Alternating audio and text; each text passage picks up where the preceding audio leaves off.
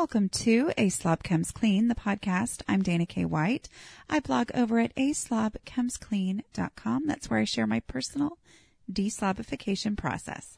As I figure out ways to keep my own home under control, I share the truth about cleaning and organizing strategies that actually work in real life for real people who don't love cleaning and organizing. Thanks for joining me today. This is podcast number 176.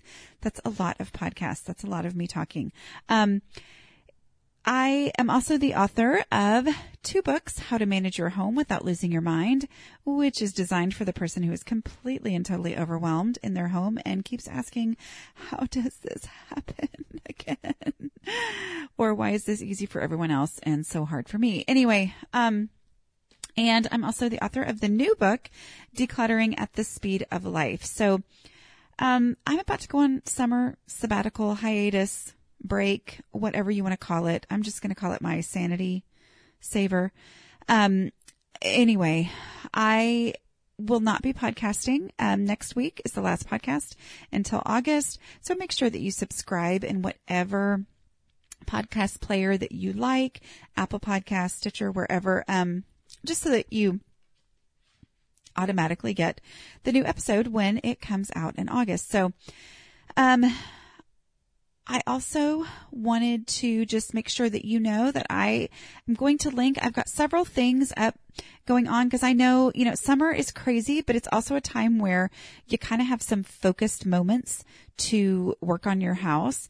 They're random, but there are moments that are a little bit more focused than others. So, I've got several things that you can, use. I mean, I highly recommend just getting the audiobook version of my books that are, very much take you through the whole entire process, or the 5-day clutter shakedown, which is my 5-step process teaching you through that. So anyway, just want to make sure you knew about that. But before I get into today's podcast, which is, about teaching kids to cook real food. And I have a guest today, so I'm excited about that. And she's going to talk about just kind of her story of really just becoming passionate about teaching her own kids to cook. And, not only that, but also teaching them to cook real food, which is something that goes well with summer. And then next week, I'm going to talk about what I personally am doing. And I know this because I've already recorded it. But what I personally am doing, with my own kids who are older, in summers, because I do feel like this is a great time for them to gain those life skills that are really important. I want my kids to be able to clean, but I also want them to be able to feed themselves when they leave my house. So yeah, that's important. But before I get to that, let me tell you about our sponsor for this week. Summer is here, y'all. Our lifestyle in the summer can best be defined as loosey-goosey. If you don't know what that means, it means exactly what it sounds like it means. Loosey-goosey. We're either running around doing fun stuff or we're chilling at home, not doing anything. Either way, I'm not spending a lot of time planning out breakfasts and lunches. So I was so excited to try out Daily Harvest. It's a subscription service that makes healthy eating easy and requires basically no effort. How do they do that? Well, Daily Harvest delivers perfectly portioned cups of frozen organic fruits and vegetables directly to your door. These cups turn into one-step prep smoothies, savory harvest bowls, soups, functional lattes, overnight oats, and more. All you have to do is add water or your favorite milk to the cup and blend, heat, or soak. It's that easy. It's the perfect thing to have on hand for those days when you don't have time to cook. It stays fresh in the freezer until you're ready to eat it. So you don't have to eat it right away before it goes bad. No, it just goes straight into the freezer. And it takes just one step to prepare. So like the butternut squash and chimichurri harvest bowl that I personally had for lunch a few days ago, I could have, because this was the mode that I was in, my options basically were open a box of crackers or pretend like potato chips are a vegetable. But instead, I stuck my Daily Harvest meal into the microwave and had a super healthy, filling, and easy meal that I didn't have to feel one bit guilty about eating, with zero effort. And y'all, it was actually delicious. It smelled great, even when it was still frozen. and it tasted great. Yay for things that are actually easier than less healthy options. Smoothies are a great way to guarantee a healthy breakfast or snack and cool you down when it's way too hot out. Even better, they're made to be taken on the go. Iced lattes, I know they have iced lattes, are the perfect way to cool down when it's too hot out. And with 3 separate servings per order, those lattes cost less than coffee shop drinks. And now you can try it out too. Go to daily-harvest.com and enter promo code CLEAN to get 3 cups free in your first box. That's promo code CLEAN for 3 free Daily Harvest cups at daily-harvest.com. That's daily-harvest.com. Okay, now for my talk with Katie.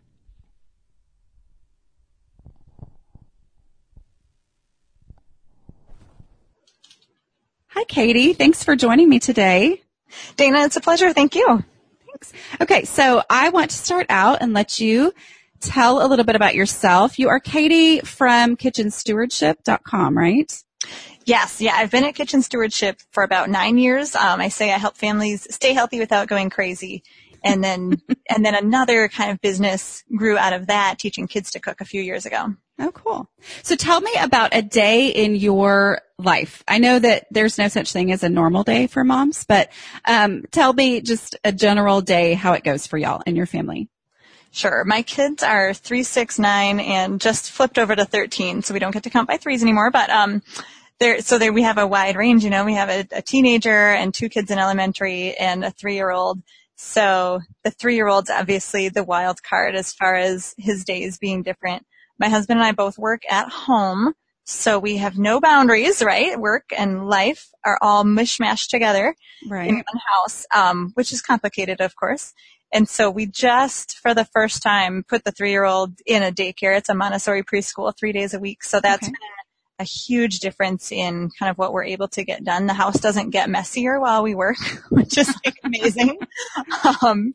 But yeah, we have kids start school at 2 different times. So we make like 3 or 4 different breakfasts depending on when they wander down, and I feel like they can't make breakfast on a school day because they're so rushed, and sleep is so important to me that I never want to say like, all right, y'all, you need to get up 15 minutes earlier so that you can make your own. So my husband and I share that duty of making eggs or oatmeal or whatever it is. We have cereal day once a week, which sets us apart from a lot of the world where I think, you know, they have something other than cereal day once a week.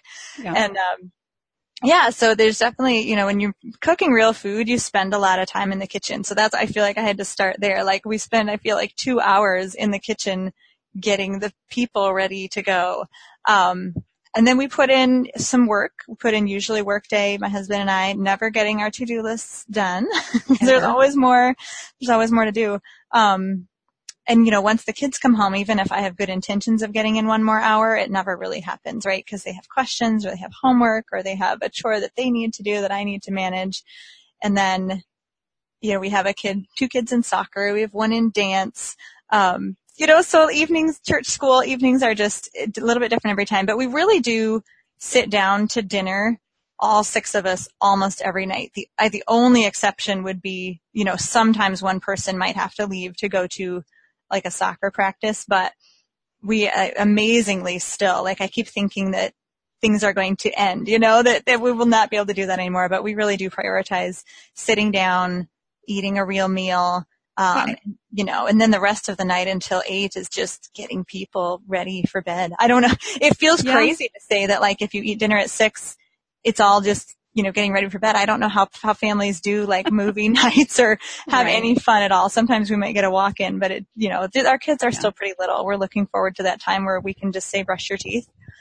And it happens without us helping, but we love being with them. Our kids are older now, and I think that's been one of the hardest adjustments for me because I'm so passionate about mealtime around the table. And it's like we have just had to say, we're going to eat at weird times, you know, like, cause in my mind, you don't eat at 7:30 or 8 o'clock at night. You just don't, except that we do now because that's when we can all eat together, you know, so it's just because I have a 16, a 14 and a 12. So You know, I mean, we're just in that phase of life where football practices go until 7:15 at night, or, hey, we've got this or whatever. So I think that's been an adjustment for us, but I'm glad that we're doing that, you know, because to me, the trade-off would be that we don't eat together. And so, you know, just, it was a big adjustment for me there for probably about 2 years ago when I started to realize, wait, only one person is at home anymore at the time that we always ate dinner. And so, you know, now you make it work. It happens. And then, you know, also for me, it's been being willing to sit down when all but one of us is here, you know, cause it would feel like, oh, if somebody's gone, then should we just, you know, eat around the TV or what, you know what I mean? It's like, no. Give up on dinner, yeah. Yeah. I mean, and so now all of a sudden it's like, okay, if we let ourselves do that, then, you know, so we're just like, no, we're going to do it as often as we possibly can. And that's better than nothing, right? So tell me about your passion. I know you are passionate about getting kids in the kitchen. So like, how did that passion develop in you? Well, I'm a teacher by trade. So I mean, as a kid, I was always the person teaching my poor little brother. I feel really sorry for him because I was not a very kind teacher, 3 years his elder. But I was always just teaching him, teaching the stuffed animals. Like I knew since I was in preschool that I wanted to be a teacher as a job. And so that is what I did before I had kids. So it's just kind of part of me to teach. And so kitchen stewardship is an extension of that. Like I teach other people, you know, how to balance their budget and the environment and their health.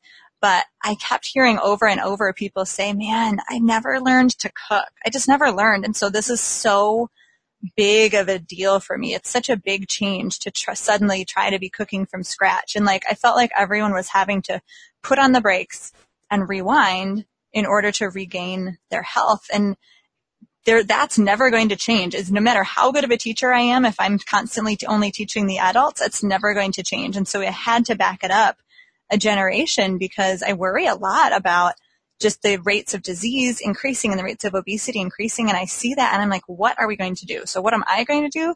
I'm going to teach every kid in America to cook real food so that they know what to do with a head of bok choy or a box of spinach, you know, or a piece of fennel, like that they actually recognize fruits and vegetables and know how to get them from the store to their plate. Okay. And did this start with your own children? Were you already teaching this to your own kids? And then that's when you started teaching other people? Or did you just see this as a problem and use your kids as the guinea pigs? You know, I kind of had an oops moment. I had a little come to Jesus moment when my oldest was in 4th grade. He had to do a speech to show anything, how to do whatever you wanted. It was kind of the end of the year, like in May, you know, you're not really doing much important. So it was just public speaking practice. And he demonstrated guacamole, which was really cool. I taught him how to get the pit out, which was the one part that he didn't know before. And because he'd been making guacamole since he was in 1st grade. And, you know, that's kind of cool. Not a lot of kids know how to do that. But for someone who's been teaching people all over the world to cook for years, I realized that that was literally the only thing he knew how to do. And I was like, oh, I forgot about the people in my house.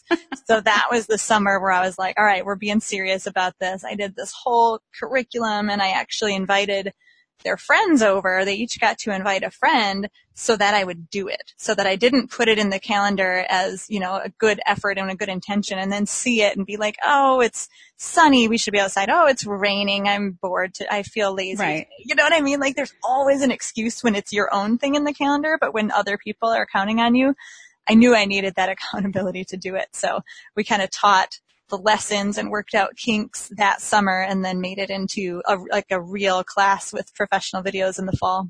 Oh, how fun. So tell me, what's the first thing that you feel like a child needs to know? Like what is the absolute very first starting place? And this is going to depend, of course, on the age of the child. Right. But even starting at age 2, we put knives in their hands, butter knives. Butter knives. Okay, good. Butter knives and bananas at age 2. So we talk a lot about fitting the knife and the food to the size and maturity of the child. So with, you know, little kids, it's butter knives and bananas, but we still teach them proper skills because there's no skin in the game with a butter knife. Like even if a child is completely holding the food wrong, they're not going to cut their finger off. right? But I don't want them to get knife habits where when we move on to a paring knife, they do cut their finger off, right? So we teach like appropriate technique no matter their age. And so knife skills really are the one, like a thread that goes through all of our levels. We call them beginner, intermediate, and advanced. So basically you can think of like preschool, lower elementary, and then upper elementary, middle school. It's what you do. You know, when you're cooking from scratch real food, you spend a lot of time at the cutting board, and having knife skills is like the key to entering the world of fresh produce. So like what's the thing that you teach them first? I mean, as far as like the technique that you teach them first, is it the curl your fingers under? Is it, you know, what is it? Well, I created fun phrases for the kids. So everything that we do has kind of a fun memory phrase. And so we have 3 ways of holding the food and 4 ways of moving the knife. So that's actually in our like introductory knife safety lesson for all the ages, which I'm going to give to your audience for free at kidscookfood.com/clean. Okay. So they can actually use that 10-minute video with the kids. But we say just things like, hey, out of the way, and standing your fingers straight up and down like a soldier. The whole like curling thing is a little bit tricky for kids. So we just need to get their fingers, so basically so that their fingertips are not pointing toward the knife, the fingertips point toward the cutting board. And so we have a couple of our phrases use the word soldier like, and talk about standing straight up like a soldier so that you're not, getting anywhere near the knife. And then we have 4 different ways to move the knife that are kind of fun. Okay. So tell me about, let's talk about kitchens just in general. Since your work is in your kitchen and you say you spend about 2 hours a day in your kitchen. Oh gosh, I don't know. Too many. At least. So tell me your, like, this is my must do routine for every single day in my kitchen. Like what is it personally for you to keep it under control so that you can consistently use it? Oh my gosh, that's so terrible because I honestly don't. Like I just walk in my kitchen and it's like what needs to be done right now and what needs to be done next. Sometimes when I feel like my counters are getting completely buried, which is like twice a day, I'll just say, I can't do this. It's like my house is a mess.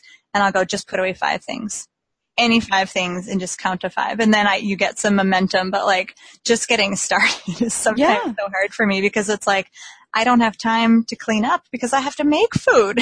They're hungry again. So I really am actually terrible about routines, but in the kitchen, most things have a place. Sometimes the place is the counter, which I'm sure is a bad idea, but it is what it is. It is what it is. And you deal with whatever it is. That's the deal. So like, what are your, do you have any like kitchen organization systems or like your very favorite kitchen tools that you just absolutely would not live without or what? Yeah. Favorite kitchen tools. And I'm going to sound Okay, so we're going to start again. We're recording again. We kind of got messed up, and so Katie might sound a little bit different, but that's okay. Go ahead. Tell us about your favorite tools. So I do have a lot of tools that I love, but I like to keep it really simple, and I might sound like a broken record, but the knife and cutting board is definitely the most important thing. And so, I mean, I have just a nice sharp knife that I love, and Mike will just always steals it from me because it's his favorite too, but that's okay. We'll raise him well, right? And then I have a huge wooden cutting board that sits between my sink and my stove, and it just doesn't even have a place to go away. It lives on the counter because it's always in use. And then another thing that we use every day is we have this huge cast iron griddle that sits over 2 burners. And that too, it just lives there. It never goes anywhere. We use it multiple times a morning. We heat our leftovers on it. It is just a constant. I don't know what I'd do. If I lost it, I'd be like ordering a new one immediately, like 1-day shipping. I don't even know how to cook without it hardly.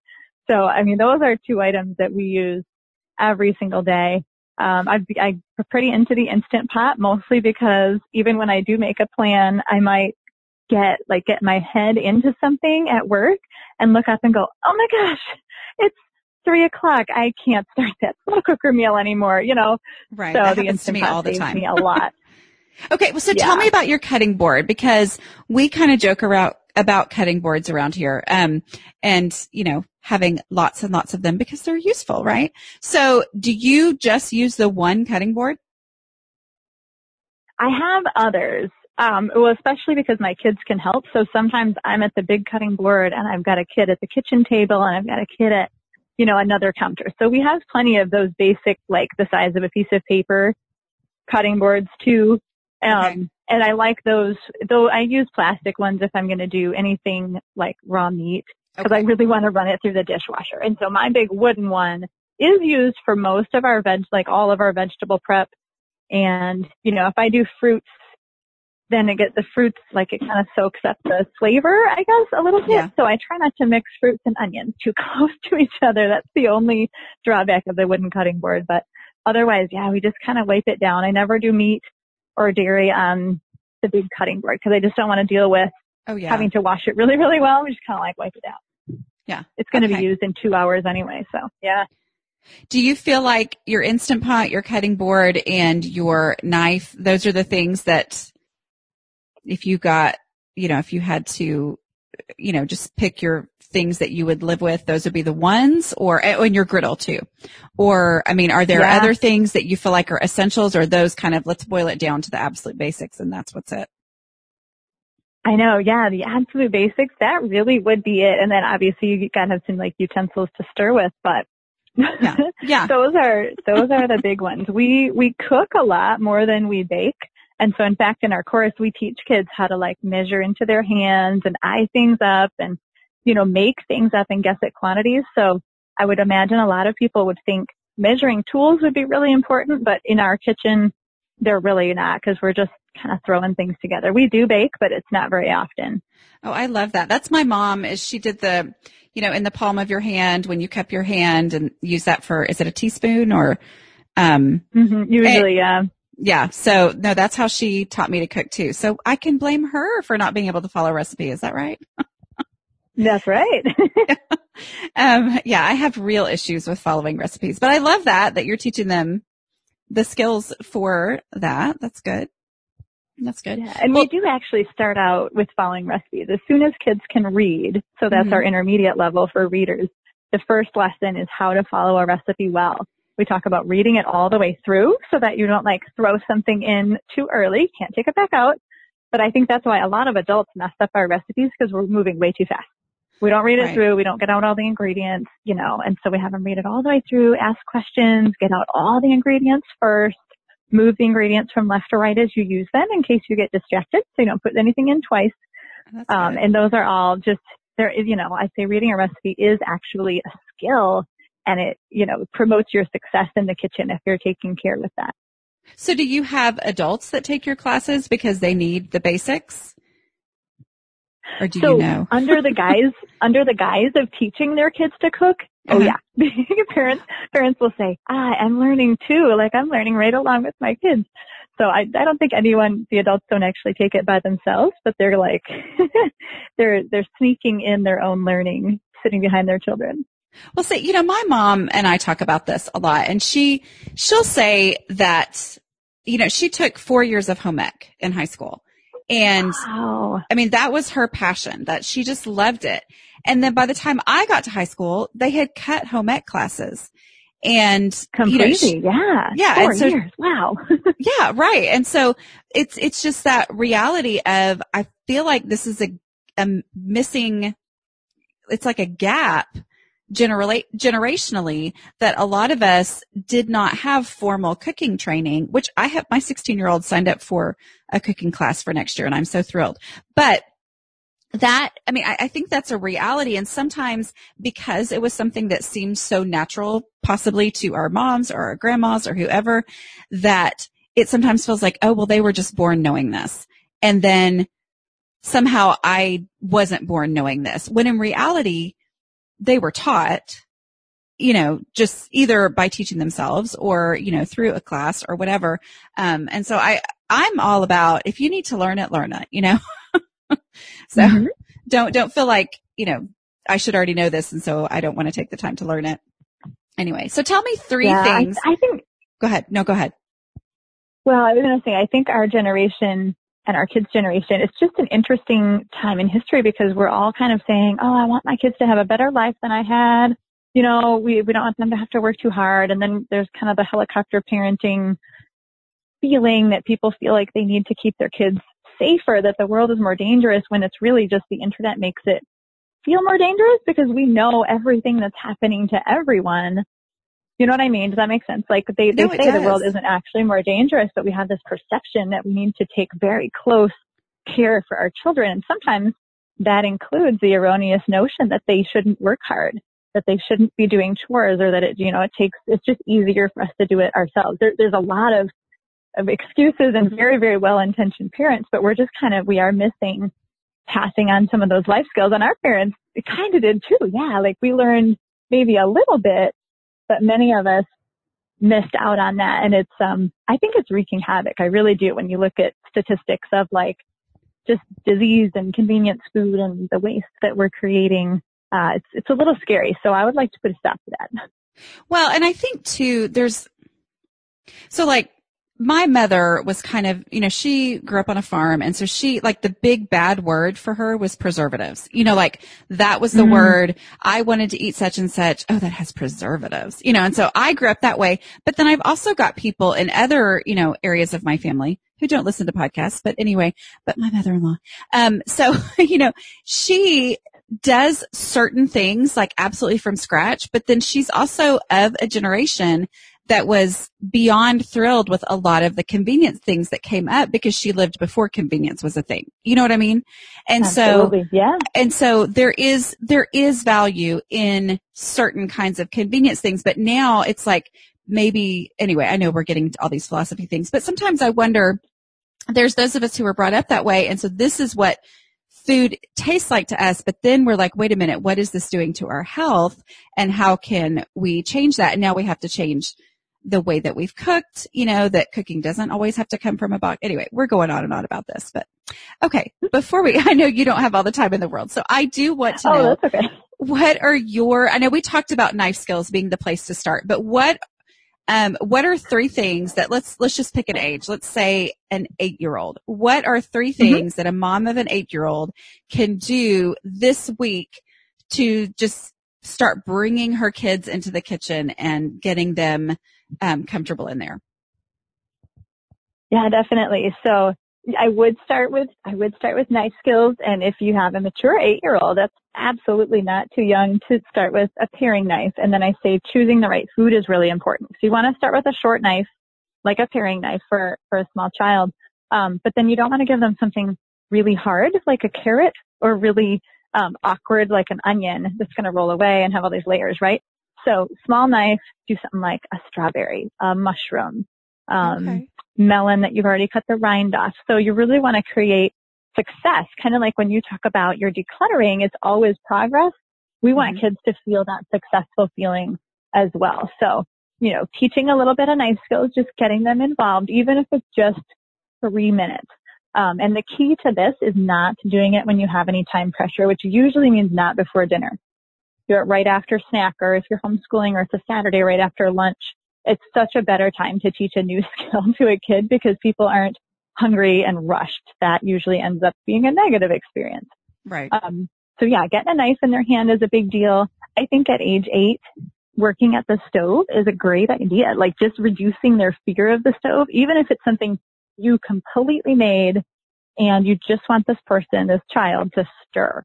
That would be an easy step, and talk about what's hot, what's not, how to hold the pot so that the pot is completely in your control, how to hold the spoon, and just stir so that they're not afraid of the stove. Too many kids are like super afraid of it.